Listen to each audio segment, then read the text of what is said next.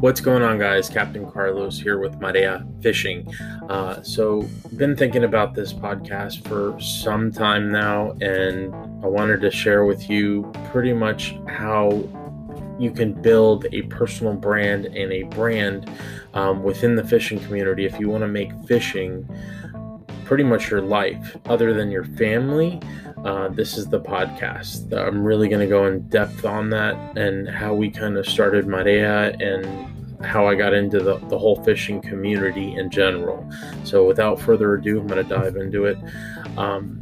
I was born in Cuba. My parents didn't have a lot of money.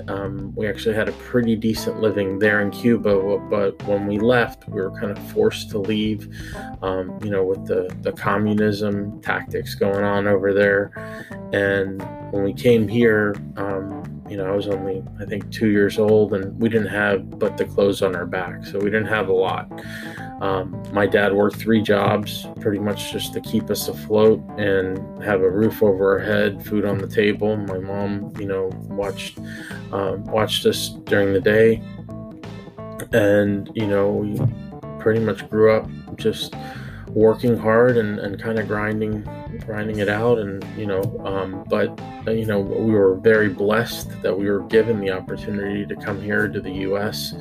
To start a new life, so to speak. So I got into fishing at a young age. I think I was 6 or 7 years old, and I grew up bass fishing around Florida, the canals, little lakes, ponds, wherever I could find water. My friends that I met with at school, and if they had, access to water, we'd spend the weekends, fishing john boats, walking the lake, catching bass, and then eventually got into the brackish and saltwater side with snook and tarpon, peacock bass. We were lucky. I had that growing up here as a kid too. We're, I guess, kind of spoiled on the fishing side. If you live in South Florida, this is kind of like the Mecca epicenter of saltwater and freshwater fishing. We've got a little mix of everything. Got into it, never really left it. I got into playing hockey for a while, all through college actually. And then while I was at college, I attended University of Central Florida in Orlando, and then anytime that I didn't have class the following day, I would find myself sneaking out to Sebastian Inlet to go connect with some big tarpon, bull red, snook, whatever I can stay tight with. So it was always there. Fishing was always there in my life, no matter what stage in life I was at. It was always, I don't want to say my fallback, but it never left me. It was always a passion of mine. After graduating college with a degree in psychology, I helped a lot of kids out with as a mental health tech and counselor with local government. I've worked with local government up there in Orange County, but then I found myself relocating to South Florida, and the political interest and some of the red tape, I guess, I didn't agree with. So I found myself following my passion again. It never really left me, which was fishing. Started working with Bass Pro Shops on a retail level, got into some management there, and managed the saltwater team for a while. Met some awesome people there, okay, and just through the fishing community down here that I kind of built up, fishing the piers and the inlets and the backcountry and the just local waters here in South Florida. And then did that for a number of years. Also chartered and got my captain's license, so I could take my customers out, a lot of my customers out, and show them the awesome angling opportunities here in Florida, in South Florida specifically. And let me tell you, that alone was probably one of the most rewarding things in life, is being able to put one of your customers on their first tarpon or their first sailfish or their first snapper or grouper, there's no price for that. Like, that's something in life that it goes without saying that it's an amazing experience, because you're a part of something special, and that's something that always kind of resonated with me, after taking people out on trips and kind of making a memory that they're never going to forget. And I was a part of that. That was it for me. I love that part. I wanted to relive that same experience through different channels within the fishing community. So after a number of years at Bass Pro, West Marine, I found myself also working with Florida Sport Fishing Magazine.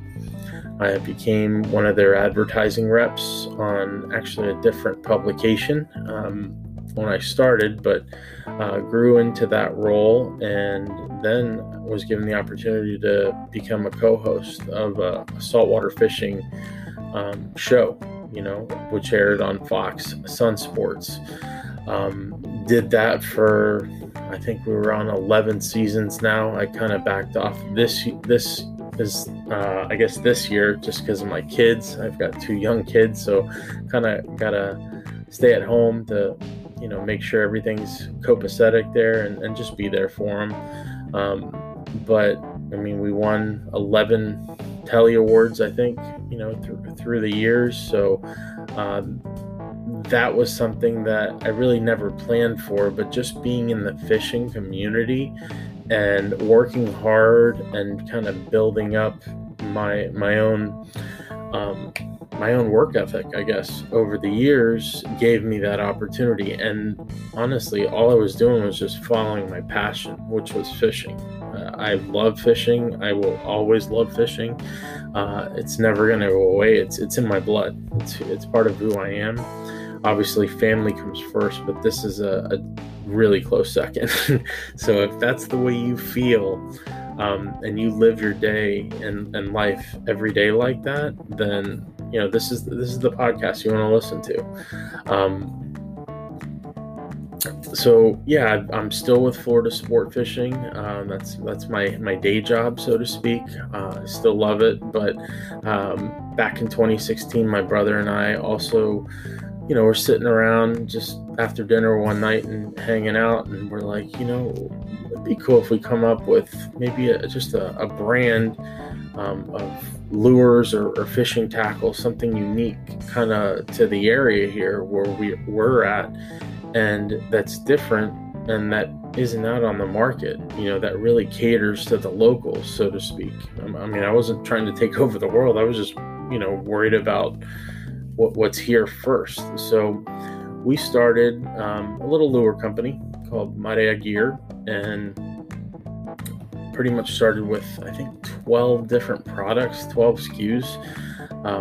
We had, a segmented swim bait, a 5-inch segmented swim bait, a couple different patterns, catering to the local bait fish in the area here in Florida. We came out with a top water lure in 3 different colors, kind of, again, mimicking baitfish patterns local here. And then we also came out with a little twitch bait in just 4 colors, something that would work in either murky water, clear water, just something for every kind of condition, just to start.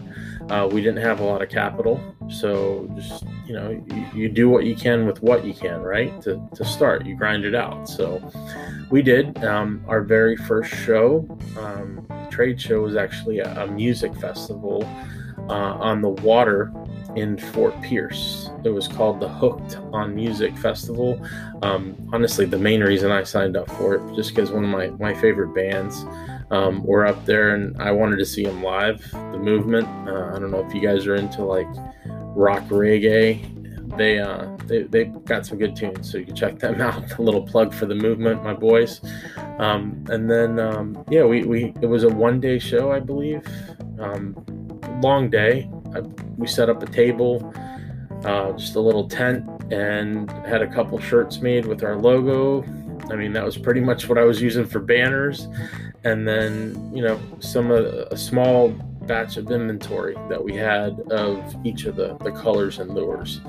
It wasn't a lot, guys. I mean, if you haven't checked out our Instagram page or Facebook page, check it out, because there's a picture there, and it wasn't a lot, but I think it was one of the happiest days of my life, because I was starting my own company, like my own little fishing deal.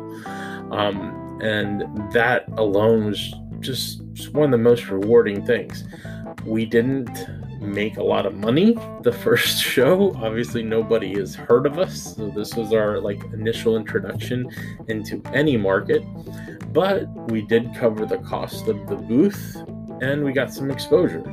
So in our eyes, that was a win-win.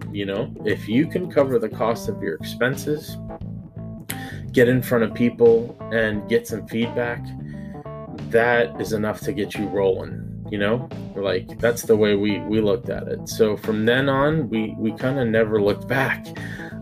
We just, slowly kept doing small shows, little marine flea markets and festivals that were within our budget, and kept kind of building the inventory, expanding the line, reinvesting into the company. So pretty much every dollar that we were making, we were putting it right back into the business, just to cover booth expenses, inventory, website maintenance, building a website. I don't know if you guys have gotten into that, but that can be a chore in itself, okay? At least to do it right. From the first website that we built with Marea, I think we're on version 4 now. So it's come a long way. It's very intuitive now. It's all, stuff that you're going to learn along the way with just experience and grinding it out. But again, I'm gonna tell you guys this. It's not about the money. Okay, it's got to be about the passion and the love for what you do every day. That's what it comes down to. You got to be an honest, hardworking, and driven and motivated person. You got to stay positive. It's not easy being I guess in my case, I'm a solo entrepreneur, even though I have a partner with my brother. But it's not easy, guys. I mean, you're working a day job, and you're up at night till sometimes 2-3 in the morning working on the website, building out packaging, designs. I mean, it's a lot, but I love it. You gotta love it. If you love it, it's not work, So